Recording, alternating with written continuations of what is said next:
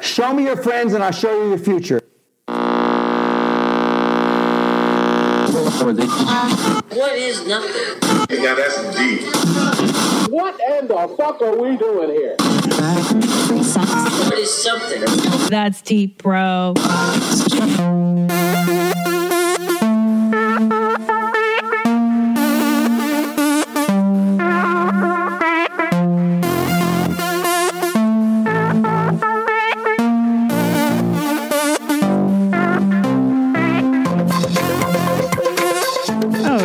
Welcome to That's Deep, Bro. I'm your host, Christina Pajitsky. Thank you for downloading this episode. Oh, this is so loud in my ears. I cannot hear myself. Okay.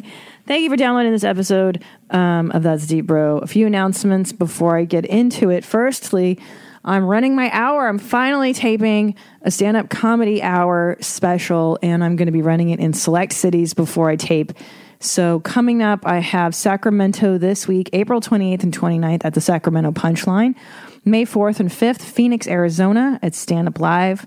May 19th and 20th, New York City, Gotham Comedy Club. June 1st through 3rd, Denver, Colorado, Denver Comedy Works, the downtown location.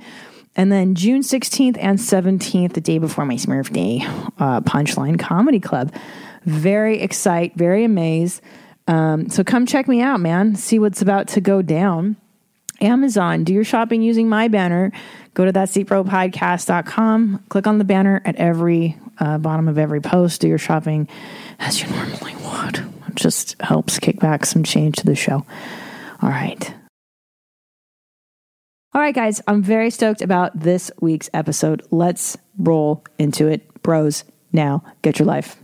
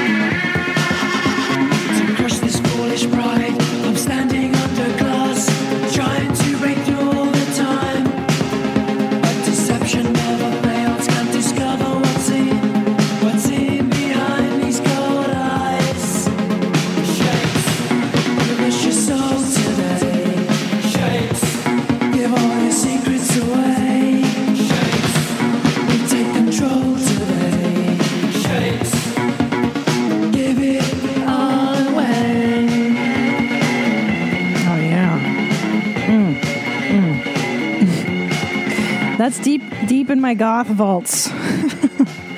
That was a jam.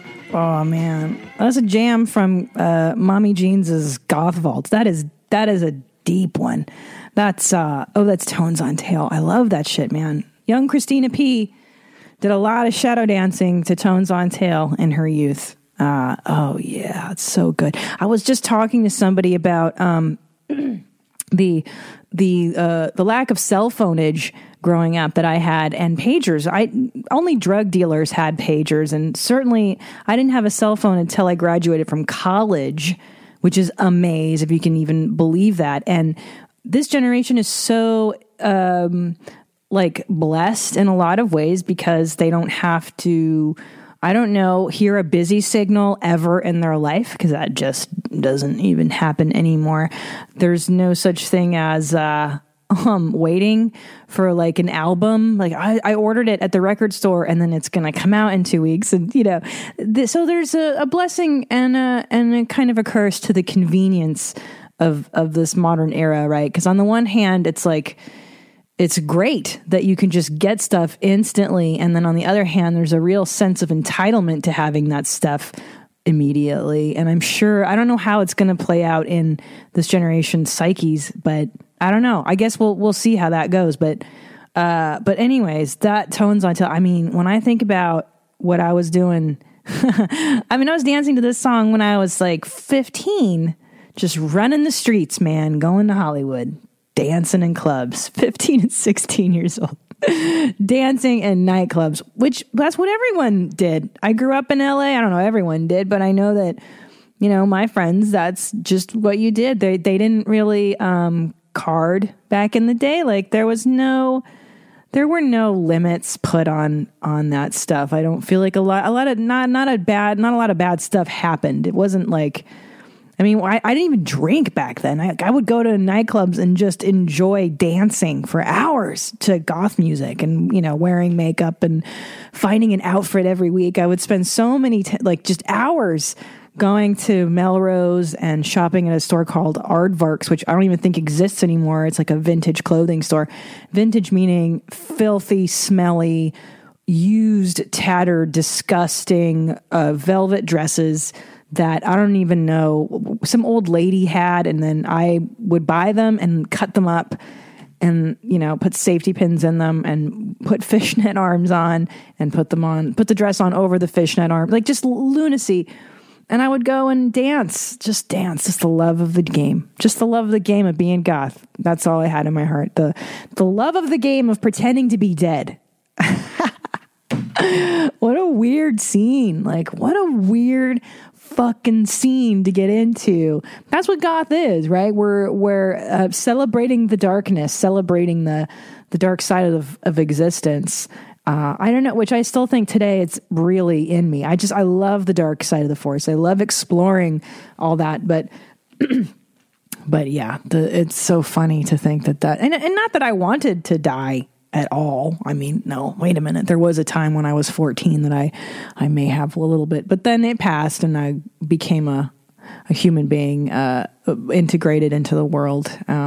Which brings me to my first topic. I watched 13 Reasons Why on Netflix, the suicide of Hannah Baker. And I'll tell you what got me hooked. Now, I'm a huge fan of all things young adult and like teen, but only if it's dark. Like, don't fucking give me, I never got into Degrassi because their problems were like Canadian problems, you know, like, oh my God, we're going to go meet and get a Frosty, but there's only one straw and there's two of us. Like, that was the big problem on Degrassi. No, give me your BH 90210. I want to hear Donna Martin graduates. I want abortion storylines. I want date rape. That was huge in the 90s. It was date rape. That was the big topic. You know, I want Kelly getting stuck in a fire with a lesbian, and I want her to be in the hospital with bandages on her arms for weeks. That's the kind of stuff I want. Give me the dark stuff, the dark teen stuff. So I still recovering from the sinus infection, and I went down the rabbit hole of 13 Reasons Why, and my husband was like, what are you watching? What depressing nonsense are you watching? I'm like, wait a minute. Whoa, hold on now. Hold on. This coming from the man who watches nothing but murder shows, Suicide Watch, whatever. He watches the most depressing crap as I'm trying to fall asleep every night. The murder suicide of Becky Talisman. And you're like, what? Why are you watching women getting murdered as I'm falling asleep? I don't need that shit in my unconscious mind as I drift off into sleep. So I got heavy into this series, man. I got deep on it. I fucking binged and I finished all 13 episodes and I found out why Hannah Baker did it. Why Hannah Baker? Why? Ah, she was so pretty. And the problem that I have with that show, which I loved it because, man, my stepsister texted me and she goes, you got to watch this show because there's a Joy Division song in like episode 1. And I heard that, man. Oh, and I was hooked. I was like, you played Joy Division in a teen show? Sounds like Christina P's childhood. Sounds like she's on board. And of course, the kids were just, they're such a-holes. And it's always the jocks, isn't it? Isn't it always the goddamn jocks that are ruining everything in high school? They're always the douchebags.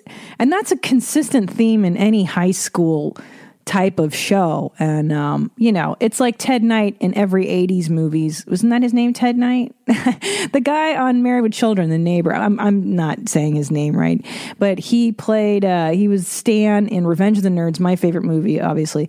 He played the, Ted McKinnon? Fuck. He played the douchebag in every 80s. Him and the guy with the blonde hair on Karate Kid. Let me look up Stan Revenge of the Nerds because this is fucking killing me that I don't know this guy's name because Stan Gable, Adams College, the home of the Adams, which is so funny because it's such a silly name. God damn it, where is it? Oh, this is killing me. Revenge of the Nerds. So they're always douchebags. I can't fucking find it. Come on, dude. Where's Stan Gable? This is fascinating. Me fucking Googling something. Come on, man. It's always the jocks that ruin. Ted McKinley, Revenge of the Nerds. Okay, he played the douchebag in every 80s film, and he was fantastic at it. And there's a reason that the jocks are responsible for every rape and douchebaggery that goes down on high school campuses. And it's called the karmic shift of life. See, what happens is in high school, if you rocked, like if you were popular, if people liked you, if you were an athlete, if you were, homecoming, this or that, or the prom fuck or whatever, if you were awesome and you loved high school and you were like, oh, I miss it. Oh, the best days of my life were in high school. Get your life. And I'm sorry to tell you this, but your adult life is going to suck because that's what happens.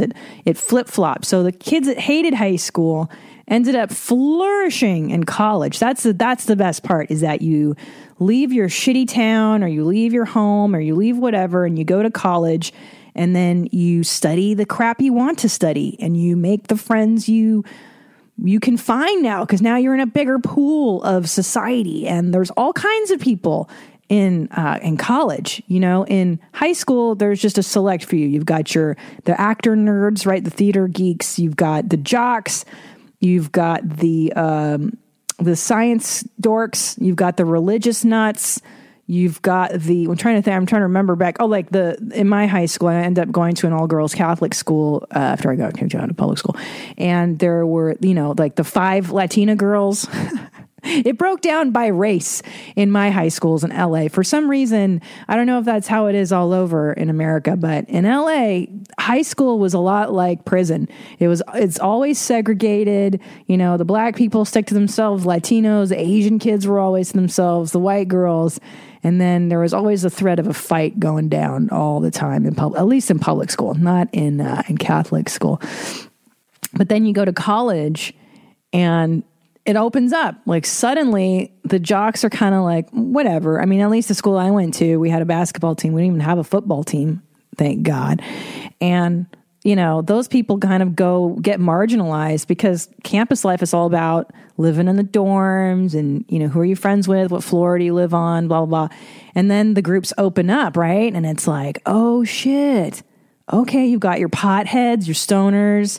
You've got like the dudes that play the acoustic guitar in the quad area. And then you've got like the hacky sack hippies, which is what we had.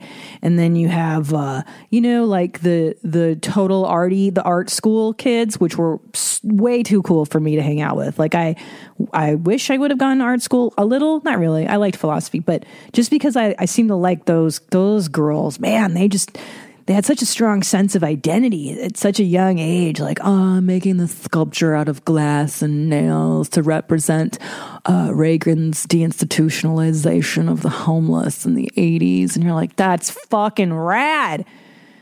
Well, I'm reading Kierkegaard this week and maybe writing a half-assed paper and drinking Zimas. So I'm doing some cool stuff too. But it opens up in college. And anybody listening to this, if you're in high school, don't buy into the hype that you don't need to go to college. Or if you're considering dropping out, don't. For the simple reason of college really is the best. Like it's 5 years, 5 full years of drinking and reading books that you would never read outside of academia, because you're not going to have the time to read and be interesting once you're an adult, unless you take a creative lane in your life and then you're broke for the next 15 years until you can make a dime at it. But, and it's also an opportunity to meet people, to hang out. Let me tell you something. If you're fucking hanging out, if you got time to hang out in your 30s and 40s, you're a fucking loser, man. People are like, I remember all in my 30s and 20s, I was building a career. I was out in the comedy clubs and people are like, why don't you hang out? Why don't you hang out? Hang out? Because I got an empire to build, motherfucker. I got stuff to do.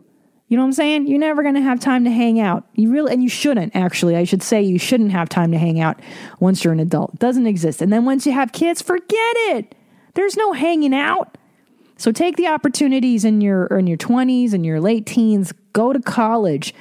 Figure it out. Figure yourself out. Get interesting. That's really all you should be doing in college. And a lot of the misconception is that, well, I'm not learning any practical skills. Okay. Then go to a technical school and learn a practical skill. Actually, you can be a fucking nursing person. Go study nursing. Go study chemistry. Go to fucking med school. You can do all that and have fun. It's 4 years of fun. Why aren't you having 4 years of, God damn it. So there you go. Hannah Baker, I'm bummed that she killed herself. I was hoping like the first 5 episodes I was in denial about it. I was like, no, she didn't. She's going to pop out any episode and be like, hey guys, psych, I'm here. Let's go to fucking Monet's and have a coffee. Come on, Alex. Come on, Jessica. But no, she really was dead, guys. That's not the reveal. She's like not dead. No, it would have been really cool. Hey, it's Kaylee Cuoco for Priceline. Ready to go to your happy place for a happy price? Well, why didn't you say so? Just download the Priceline app right now and save up to 60% on hotels. So whether it's Cousin Kevin's Kazoo Concert in Kansas City, go Kevin, or Becky's Bachelorette Bash in Bermuda, you never have to miss a trip ever again. So download the Priceline app today. Your savings are waiting. Go to your happy place for a happy price.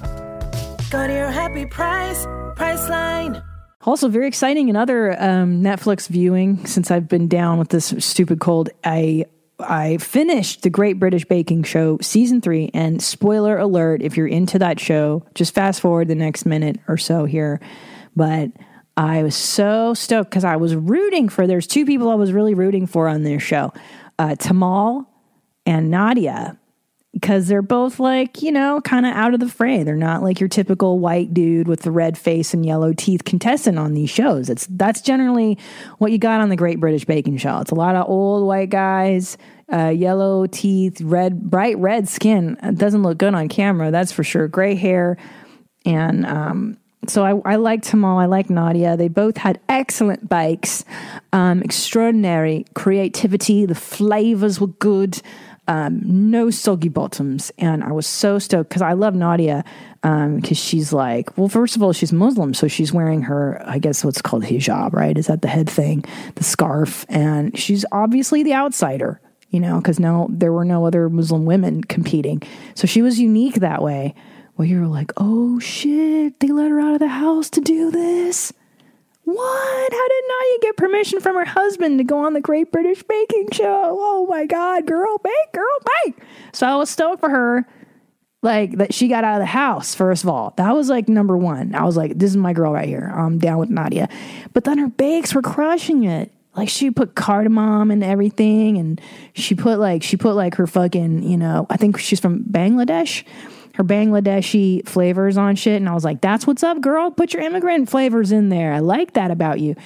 And she did her. And you know what I love that she did too is that she would like put candy flavors in, because I'm assuming being around 3 children all the time is what influenced her. And she loves candy. So she would like distill down fucking root beer candy and then pour that liquid into whatever brownie mix or whatever she was making. And it was like, rad, dude, like you're just killing this game.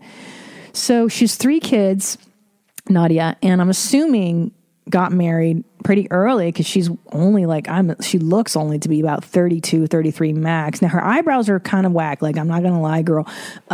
She needs to get her shit fleeked at Damone Roberts. You know what I'm saying? You feel me? You know what I'm talking about? But come on, am I judging another woman based on her appearance? That would be, really sexist and misogynist, Christina. Guy, grow up. Yes, I am. I'm judging a bitch by her eyebrows. And it's my job as another bitch to tell you that your shit needs to be fleeked. Okay, so there you go, Nadia. Get your shit fleeked. But I'm assuming she had kids early because her kids were like 10, 12 running around. And they do like what's called a package on the contestants. And her package was like her husband just stunned. Like, well, it's been quite a while since Nadia's been home. She's been working on her baking. And in the meantime, I've had to take care of the children. I've had to, do the school runs and make lunches and dinners. And we're really glad to have Nadia back pretty soon. Like, so bummed that his wife has made this pilgrimage into self-discovery. Because Nadia, what's charming about her is that she didn't think she could do it. That's her whole character, is this self-doubt. And you could see the look on her face. I love these contestants because this is how I always was on reality shows. Is like when they get so intense when the judging comes, the criticism part. And you just saw Nadia's face. Like, she always looked so engaged and so serious and so afraid of what the judges were going to tell her.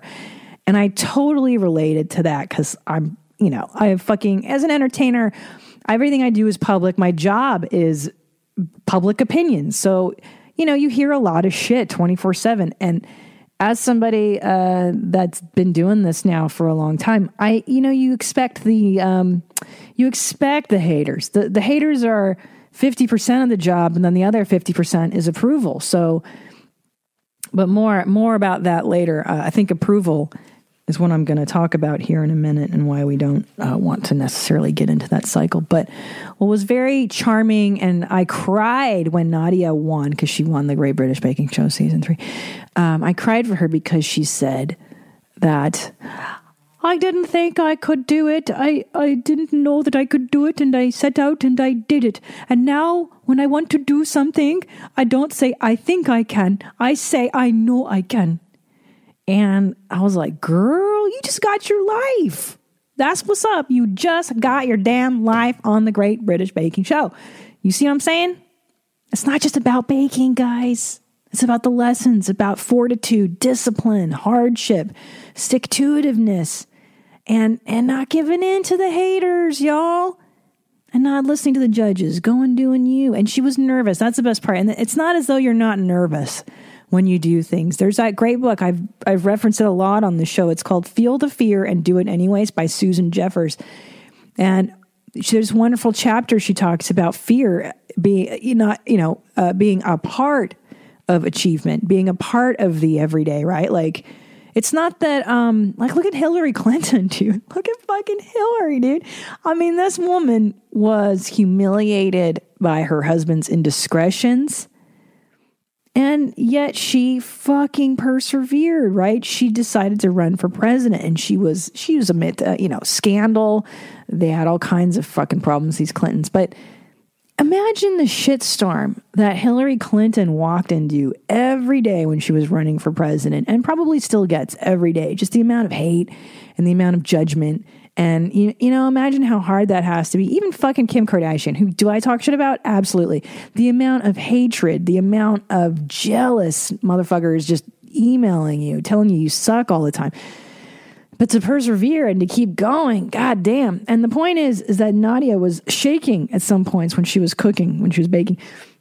And that's the thing. It's not like one day you suddenly become immune to fear or, I've gotten my life. Now I'm perfect, and let's go. Getting your life, I think, at least in my life, it's an ongoing battle. You get your life in one area, and then another area, you need to get your life going again. But you never lose fear. It's not like I'm ever over.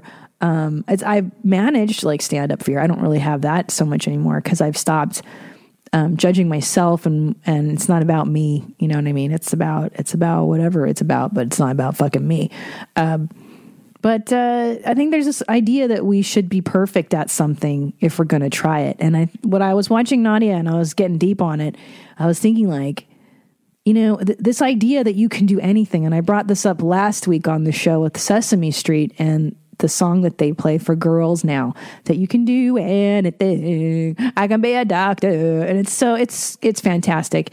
Is it necessarily whole? Is it necessarily accurate? Can everybody really do everything?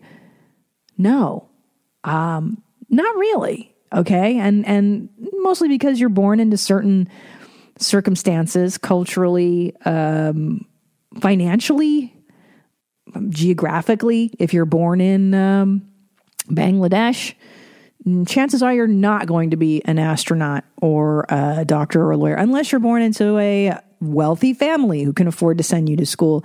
So, you know, there's obviously those limitations, but if you're born in America, fuck yeah, and you're white, that definitely helps. Like, I'm not gonna lie, being white really helps in terms of doing stuff. And you're heterosexual, yes, check that box. Then you're really ahead of the curve. It's unfortunate. Now, if you're not born in all these, and if you're a man, God, the red carpet is just rolled out for you. It's almost like when you give birth to a white guy in the hospital, what happens is they don't deliver those white male babies on like a dirty blanket. No, they put a red carpet down under the delivering mother. And that's how my son came into the world. Here you go, Ellis. And like, God high-fived my son and was like, you're going to succeed in this world, kid. Good for you. So can everybody do everything? No, not well. And I think that's the caveat here is that, yeah, actually you can try everything. You can, if you, like I said, you have these circumstances and you don't have to be white or male. Let's see, you're lucky enough to be in a first world country. Great. You've got some resources. You don't live in a cardboard box. You know, your basic needs are met. Okay. So barring all that. So that's good. That's all done. And you've got time and free space for doing things. You can try everything. That's the point, but you're not going to be perfect at it. And I think that's where at least I get hung up on myself is like, well, I can't do that. I can't exercise is something I said to myself for my entire life. Until I turned 40, I was like, I'm not an athletic person. I'm just going to be fat. I'm going to be lazy, guys. Like I literally said that to myself for 40 years because that's not who I am, right? I don't do that. And I'm not going to be perfect at it because there are people that are way more athletic and way better for it, suited for athleticism. And so I talked myself out of it for years. Now, here's the thing. I do Pilates twice a week and I'm terrible at it. And I don't say that because I want the compliments I need. I'm not saying that. I'm saying that because I try. I just try and I don't expect perfection. That's an area of my life where I've surrendered to like, you know what? I'm just going to show up. I'm just going to show up and I'm just going to do what I'm going to do today. And it's not going to be judged harshly. Of course, I'm always going to judge myself because that's, you know, who I am. But for me, just putting on the fucking spandex pants and a sports bra and getting my ass into the car and driving to see my trainer, like that's the victory. That's the victory. Like, and I think like in life, everyone gets so in their heads, and judging by all the emails that I get from a lot of millennials, surprisingly, you guys are really, this show has become like a millennial show, which is fucking amazing. Cause I actually like you guys a lot more now.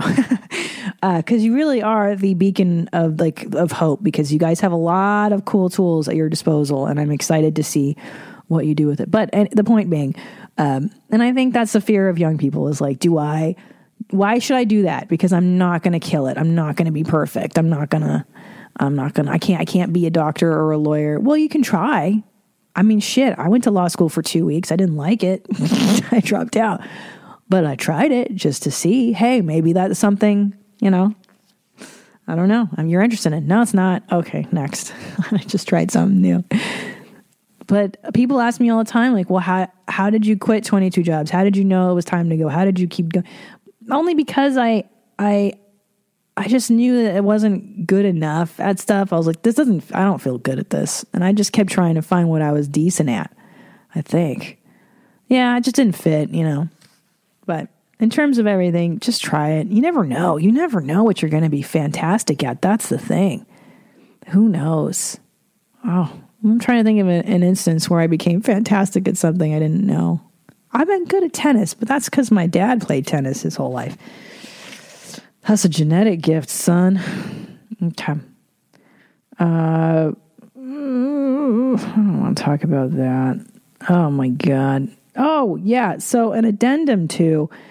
I was talking last week about Sesame Street and that wonderful song about girls doing what anything they can or anything they want to do, blah, blah, blah. I saw this thing on Facebook called Bedtime Stories for Rebel Girls. Bedtime Stories for Rebel Girls. And it's two women who published a book of stories for little girls that are pro-female protagonist. Because all those fairy tales that we grew up on, this is what I was talking about last week, you know, you're raised on the princess myth of like Cinderella. What Cinderella had 3 shitty stepsisters and a horrible stepmother who kept her enslaved, cleaning. And then one day there was a ball, and then she meets the prince, and then the prince shows up on her doorstep and saves her from her plight. Now, you know, we all know how fucking lame that is, because what does that teach little girls?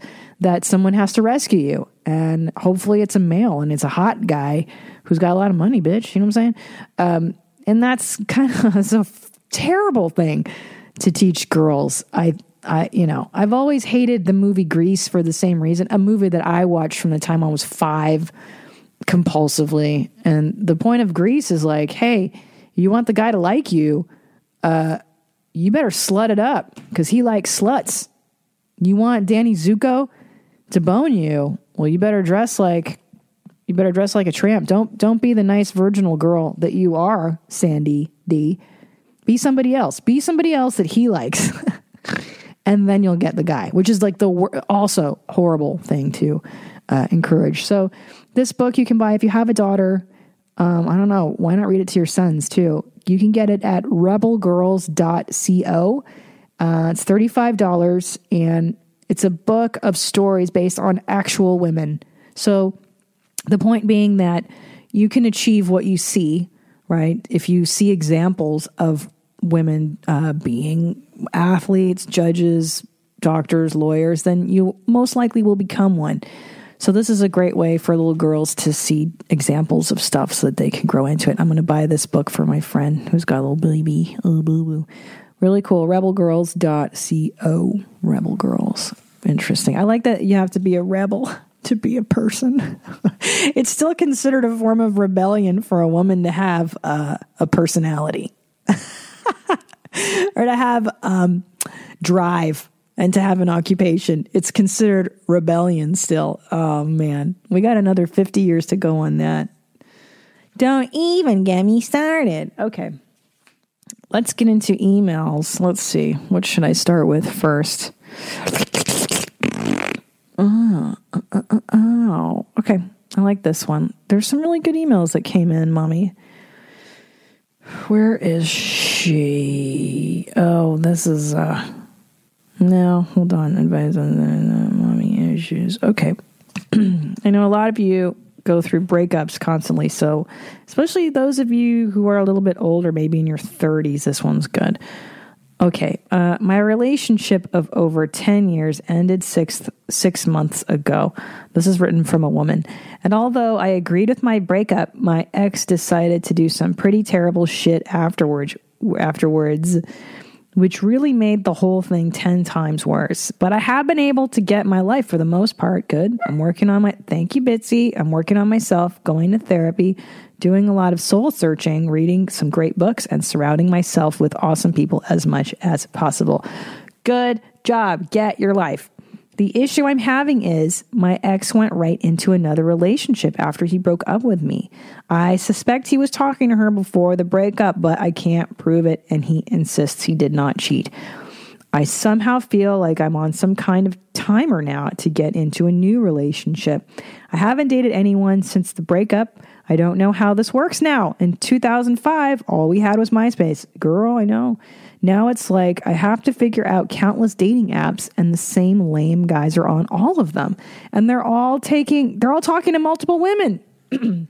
I feel like an idiot because I don't know if I'm ready to date at all.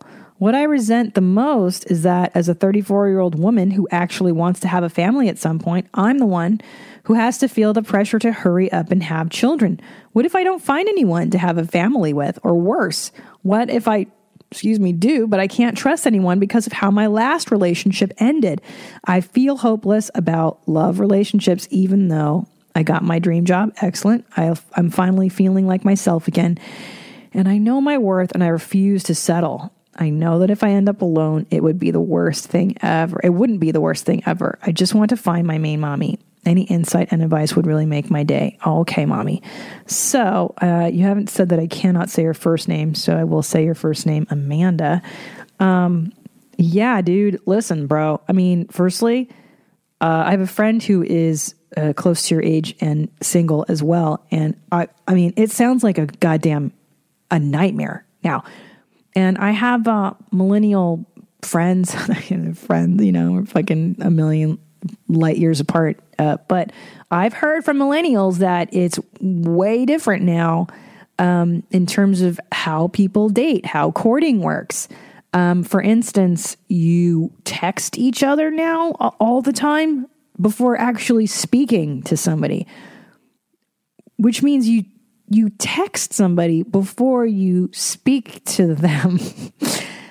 Most of communication is non-verbal, which means you're reading people's cues, you're looking into somebody's eyes, you're listening to inflection, intonation of the voice. You can't tell if somebody's a psychopath. You can a little, but you can tell a lot quicker when you talk to them in person versus texting. And texting loses so much in translation because now, I mean, imagine when you speak to somebody face to face, like when the listener's listening to you, they're actually filtering it through their lens. So their emotional stuff, that's why people don't often understand what you're saying or hear what you're saying, because maybe they're not ready to hear what you're saying or have the capability to understand what you're saying because they're perceiving you through their own emotional background, whatever lens. Okay, so that's already one obstacle to human communication. Now throw in texting, which I don't understand half the fucking acronyms. I learned FML from 13 Reasons Why. FML, I learned that one. But, to reduce communication, we all know that that's a really bad thing, to reduce it to 3 letters. And it's not the same. And it's hard to read warmth. It's hard to read intent. It's hard. So texting starts, and then the demand for sexy pics or just pictures in general, which we all know is really misleading. I mean, there's a million apps devoted to helping you. God, this is hurting my head, this damn ponytail. There's a million apps devoted to helping you not look like yourself, right? We all use them, the touch-up things. So then now you're judging someone based on a manufactured, touched-up photo. And then the demand for sexy pics is what my friend said. Like, oh, they want naughty pictures, which is bananas to me that people are A, demanding that, and B, sending those. Bananas. And then you don't get to go out to dinner, apparently. Apparently, it's like, hey, there's that texting. And then when the guy or whoever finally works up the nerve to ask you out, it's not even a meal. It's like, let's have, I guess, coffee. Is that it? Not even alcohol. Which is, I mean, how do you even get to know a human? You got to break bread, motherfucker. Like, that's what you got to do. Like, that's what the Bible says. You break bread. That's what it's all about, getting to know people. And so it really kind of, it's really, I don't blame you, girl. I mean, I can't even imagine this fucking apps to meet your potential mate. Sounds horrifying. Now, on the other end of that, I understand that, aren't there isn't Match considered the marriage track or the more serious track? I mean, I from what I know that there's like, sorry guys, I know I sound like I'm 80 years old. I'm not in this world, so I only hear about it secondhand. I'm assuming there are apps that haven't been completely taken over by dick pics, right? I mean, aren't there places where you can meet like-minded? There's farmer dating. I don't know, is Match now a dick pic site? But I've known two comics who met their wives on Match. So there has to be places that you can go online where where there's still some semblance of humanity and integrity. Okay. And personally, I know a lot of people have gotten married meeting people on apps, but I mean, I personally would rather do things that I enjoy doing and then in that process meet people there. I know somebody who in his 70s, which is awesome, decided to take up salsa dancing. It's awesome. He's retired and has time to do wonderful things like that, and ended up going to another country to learn Spanish and met a bunch of people dancing and learning Spanish and cultural immersion, like stuff like that. I think is a little easier, at least on us old ass motherfuckers that don't understand that. Okay, now all that being said, you're a 34-year-old woman who wants to have a family. Here's the surest, best way to take this biological pressure off of you, because you're absolutely right. You're 34. You're 1 year away from being read the riot act on fertility, because once you hit 35, Jesus Christ, all of a sudden you're a geriatric mom and all your eggs are rotten and you better not have a cup of coffee because that's going to make you even more infertile, and forget about drinking alcohol, and don't you dare smoke. All your kids are going to be, quirky from Life Goes On. So know that they're going to scare the crap out of you at 35. What I recommend doing is at an inconvenience a little bit, but it's going to really, really slow your brakes on all this crap.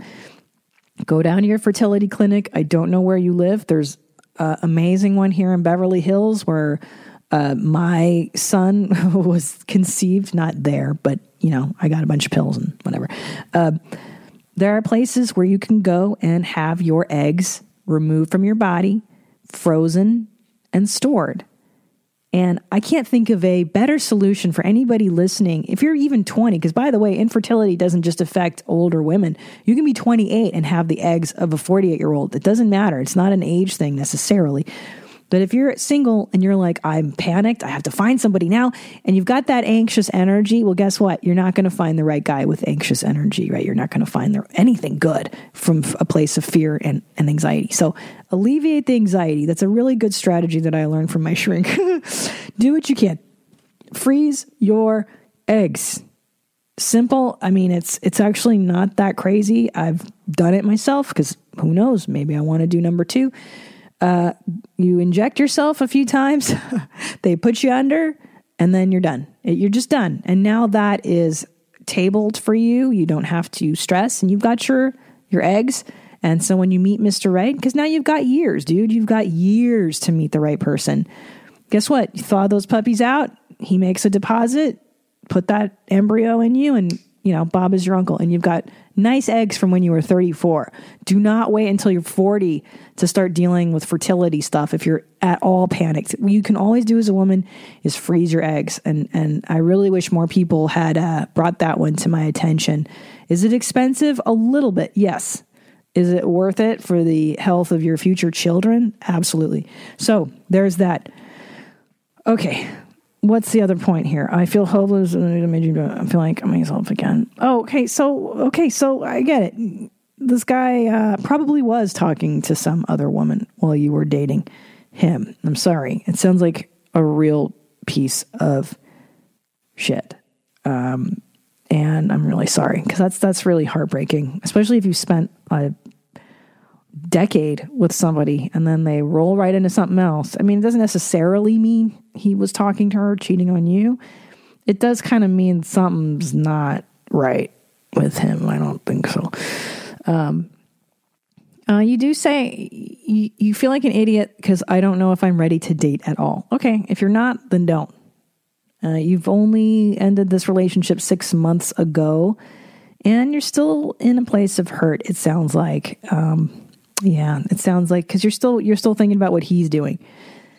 You know that saying, the opposite of love isn't hate, it's indifference. So when you hear that he's dating or marrying or having children with someone else, and you're indifferent, that's a good place to be. When there's no reaction, that means you're really, truly you're happy for them, right? I mean, I look back on my exes, I'm thrilled that they're all happy and married and whatever, children. Yeah, absolutely. Fucking please, not with me, somebody else. So that's good. So don't date and take the pressure off of yourself. Go freeze your eggs. Go look into that for the next few months while you lick your wounds and get your life together. And if you don't want to do that, by the way, and I thought about this because my friend who's dating, who's close to my age, then aren't there places where older people can date? I don't know. There has to be places for like non-millennial people to date.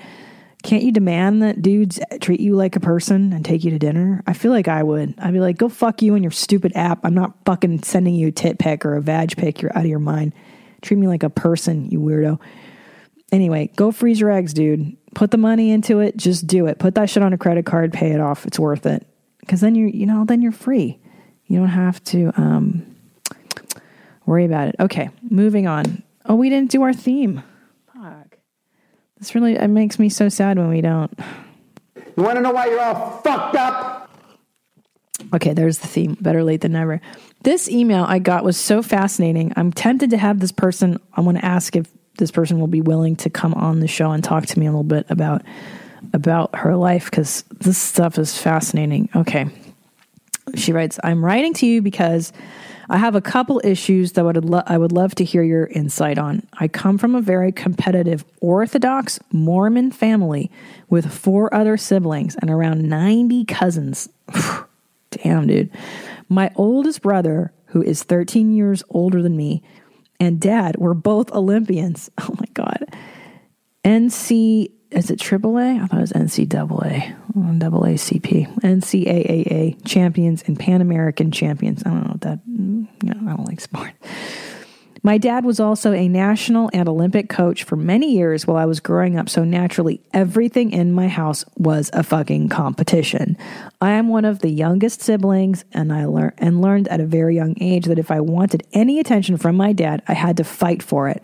I had to be the best at whatever task I was working on at the moment, regardless of how stupid the task may have been, like who picked up the most apples from the orchard, who can do the most cartwheels, who can go down the slide fastest, etc. Everything was always turned into a game. Also, because of the strict Mormon thing, we were not allowed to do anything on Sunday aside from attending the 3 hours of brainwashing, church meetings, family dinner, reading, and play games. I shit you not. That's it. I wasn't even allowed to sew on Sundays. Wow. Because of the limited options I had, we always ended up playing some kind of games, which always ended up in some big blowout fight, dice being thrown at other people, boards getting flipped over, temper tantrums, etc. Needless to say, it was always a negative experience and never accepted and never ended well. Hold on, I got to write something down before I forget it. Okay. As an adult, I feel the impact of the upbringing in a few ways. Don't worry, I won't even go into the whole weird religious aspect this time. See, that's the part I want to know about. Let's talk about the weird religious stuff next time. Okay, number 1, I fucking hate games. When I get in a situation where someone wants to play a board game or cards, it immediately puts me in an extreme panic mode and I shut off. I can feel anxiety tearing through my chest. It gets hard to breathe and I need my inhaler and some anxiety medication ASAP. How fucked up is that? I've tried explaining to people why it gets so weird or why I don't want to play, but it seems that it is not an acceptable answer. Number 2, everything is a competition. I have been very aware about how unhealthy this mindset really is for a few years now. I've been going to therapy for 6 years, as well as alternative treatments like rapid eye therapy, but I still really struggle not seeing life as a competition, especially with other women. Rapid eye therapy. Okay. I constantly find myself comparing myself to women I come in contact with or on social media. If she is prettier than I am, then fuck her. I'm intimidated as fuck. If she's in better shape than me, then fuck her. I'm jealous as fuck. If she went on a trip to Thailand, then fuck her. I'm crazy jealous because I don't have my shit together and can't afford that yet. I have made strides in the past few years, but I'm just not there yet. I'm still that insecure girl that feels the weight of needing to be perfection or I won't be loved or respected. I'm working on getting my life, on being a good person, on being financially stable, on being healthy, on empowering myself and others. I want to be someone like me, like you, who uplifts people, thank you, and impacts others in a positive way instead of what I'm doing right now, which is putting down others to make myself feel better. What do you recommend that I can do to help me constantly completely shift this sick mentality I have? God damn, girl. Okay, what is your name? I got to email you. I want you on the show. Jenna. That's a wonderful email, Jenna. I can tell you're an intelligent, sensitive girl, woman. I don't know how old you are. Okay. Can I tell you what I mean, look, dude, I feel like we could do a whole episode just on this email because it's pretty fascinating stuff. I hate games too, by the way. Fucking hate them. Have always hated them. I hate competition. I am utterly bored by meaningless competition, like board games. I am thoroughly not interested. So I understand this. Now, do I have the reaction you do? No. And there's a reason you have this reaction. It's well-founded because what happened to you when you were kids, right? You guys got into it sounds like pretty fucking traumatic blowouts, dice being thrown, boards getting flipped over, temper tantrums. So it sounds like there's a reason why you fucking hate games, because it ended up being a shitstorm in your house, which your parents, by the way, probably, should have, could have, possibly maybe step in to prevent that crap from happening. But you come from a competitive family, so naturally, it sounds like it went a little overboard for you. So yeah, you have every right to feel this way. Secondly, what a bummer that the only way you felt you could get attention was by doing something the best, by being number one at cartwheels or apple picking or whatever. I'm sorry for you because, hey, how do you think I became an entertainer? Do you think it's because I was just accepted for who I was? Of course not. There is a lesson learned somewhere in my wiring that funny people, entertaining people tend to be liked more. Gee, isn't that something? That maybe my mom would take it easy on me if I diffused some of her anger, right, with a joke. So humor was the way I dealt with my thing. So I think you learn as a child. I'm learning this now, raising a toddler. You learn what gets you approval very early on, right? If it's being funny and mom and dad like that, if it's dancing and mom and dad like that, if it's being the best at something, mom and dad give you that approval, and now your wiring turns to that. So naturally, you're going to grow up. Now, am I a psychotherapist, by the way? No, I'm not. Have I mentioned that everything I say is qualified with I'm a fucking stand-up comic who's just been in therapy for a decade? I don't know what the fuck I'm talking about. This is my theory. Okay, so my theory is that's how you got approval. That's what you learned was good, right? What's good and what's bad. And so now you're an adult, and of course you're going to look at other women on social media and compare yourselves. That's the function of social media, by the way. Have you not figured that one out? That those are people presenting the best possible scenario of their lives. I mean, I'm a student of Instagram because it's really an exercise in bullshit. It's an exercise in who cares more about the image they're portraying. And because that's all it is. And it's not bad. It just is. It's human nature to want to present the best possible you. So know that, okay, yeah, maybe that girl is in Thailand right now on a vacation. She may have also gotten diarrhea today from her lunch, from her nasi goreng. No, that's Indonesian. From her tom kha gai soup. So And who knows? She might be having a shitty time. She might be with a guy she fucking hates. You don't know. Never compare somebody's outsides to your insides, right? We learned that last week. I learned that from a Christian audiobook I downloaded, that you're comparing yourself not to the reality, but to the presentation of another person's reality. So just always remember that when you think, oh my gosh, so-and-so looks so much better this or that. Yeah, but boo-boo, you don't know the whole story. And you don't know what that girl went through, or what that woman's going through, been through, etc. And you don't know what kind of filters are on those photos. So that's normal. It's totally natural. Now, okay, what can you do? What can we do to help you? What can I do to help you? Interestingly enough, I fucking love this book. Dr. Wayne Dyer, old school. He just died like a year ago. But Wayne Dyer wrote an incredible book called Your Erroneous Zones. Erroneous. I think it's a terrible title because people thought A, it was a book about fucking, or B, you couldn't pronounce the word erroneous. I'm probably not pronouncing it correctly either. But your erroneous zones means places where you got it wrong, I think. Is that the word erroneous means? I highly recommend reading this book or listening to it as an audiobook because it's like the Bible on getting your life. In that, he talks about one of the principles of psychotherapy, which is why I love therapy so much. And I always tell people to get their lives and get your ass into therapy. I don't remember if you say you're in it, but I think you are. Go. Good. Yes, you've been going to therapy for 6 years. Excellent.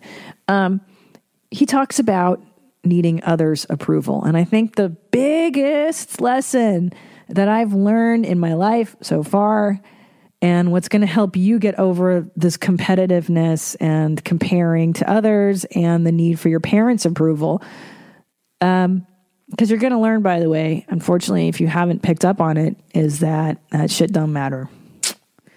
Sorry, it doesn't fucking matter. Approval and approval seeking is really eroding and corrosive to one's sense of self and identity. And it sounds like you got a little bit of that. Everyone's got a little bit of that going on. It's I think if once you master getting over what Wayne Dyer calls the quote good opinion of others, a lot of times people mean well when they give us criticism or they tell us they don't like what we're doing. I don't like how you did that. I don't like what you're doing. I know. And you get criticized the most from your family most of the time. I mean, I get it. I get emails. Like I said, 50% is disapproval, 50% is approval. And that's just part of the job. And that's actually not just a ratio for entertainers. I think that's what Wayne Dyer talks about too, that's the ratio for everybody, is that you're going to have disapproval, you're going to have approval.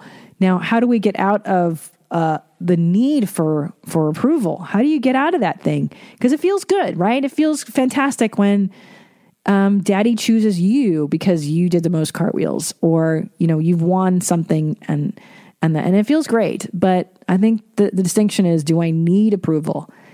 I need it to feel good about myself. Versus, hey, if it comes, great. If not, all right, that sucks too, but on with the show.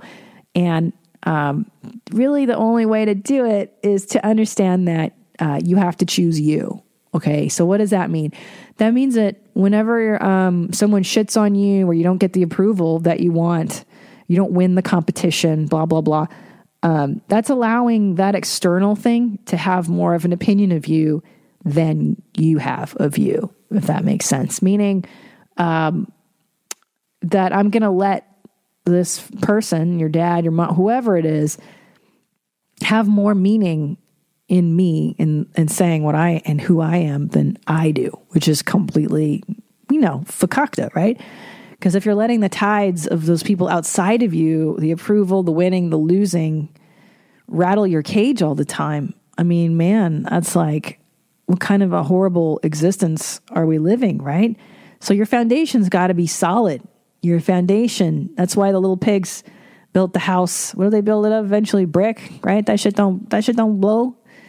So you got to work on the house, the foundation and I hate this term because it's so like, Oprah, but the self-love stuff, the self-regard. That's why they call it self-esteem. And I hate that fucking word because I never understood it for the longest time. And oh gosh. And it's also just doing you, bro, and not having to do anything to win the approval, because that approval comes and goes. You win, you lose.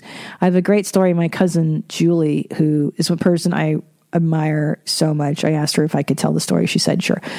She is one of my favorite human beings because I think of all the people I know, she has overcome the need for others' approval. And by that, I mean, it's a little stuff. I mean, she's covered in tattoos, which already is like, fuck your mother. I don't care what you say. I like having a chest tattoo and I'm going to have one. And she's been covered in tats since she was 16, I think it started. So it started early. Number two, she has a business where it's a very niche market. And she and her husband started this company like at the beginning of the internet where they sell, it's called, I'll just give her a plug, why not? Crustpunks.com, Crust Punks. And it's like a genre of punk, and they sell fucking bullet belts and vegan leather jackets and stuff for this niche, very niche lane market. And I remember at the time, it was what, you're not going to college, what are you guys doing? You're going to sell what? What's a bullet belt? And guess what? Now they're homeowners. They live a fantastic life. They have everything they need. They're very successful. And a lot of that was going against the good opinion of others. So, and I also have this wonderful story about her when she was a little girl, and I'm like 5 or 6 years older than her. I don't never remember. And it was like Christmas, and we were pretending that Santa Claus was coming. And so I remember she was watching her favorite TV show in the room, and my cousin Shadi and I ran in, and we were like, Julie, Santa's coming. Santa's here. He's here. He's in the living room. And Julie was like, so what? She's like, I'm watching my show. And I remember thinking as a little kid, like, she did not give a fuck that we were like, come on. Everybody wants you to come in. And I mean, the whole family was screaming for her to come into the next room so that we could play the Santa game, And she was like, fuck you, I'm watching my show.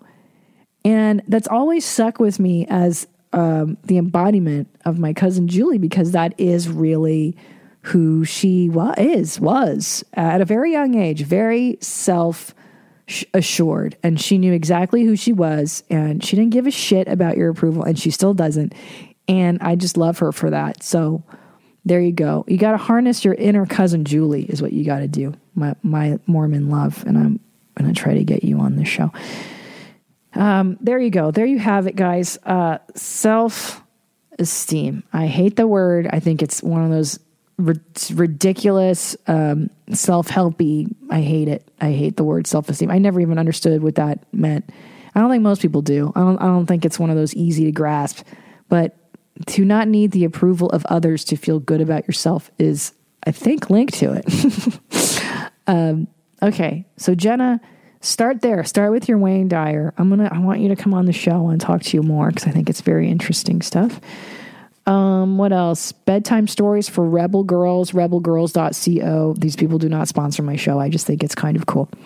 And that's it. I gotta go. I gotta go have lunch with my friend. I'm finally resuming a social life now that I'm not sick anymore. It's great. And that's it, bros. I thank you for downloading this episode. Email me. That's deepbropodcast@gmail.com. Hopefully we'll answer your emails. I read all of them. I may not answer you just because of time, but I do read all of them. So thank you for emailing me. Thank you for watching this on YouTube's and listening and downloading. And I will see you, meow, and you will hear me next week. Okay. Stay black, everybody. Now what? I don't know. Philosophize with it.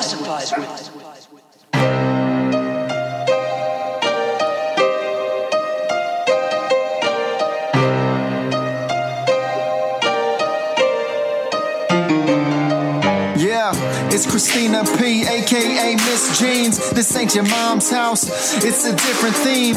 Gotta be critically thinking. Like you caught up at a cocktail party, odd thoughts start to sink in. John Locke, or was it Socrates? Aristotle or Plato, maybe Hippocrates. Got us talking all properly, topically. Just a comedian discussing these philosophies. Serious questions, silly people. What's that? That's deep, bro. It is the ultimate metaphor for life, and you know what that is? What? That's deep, bro. That's deep, bro.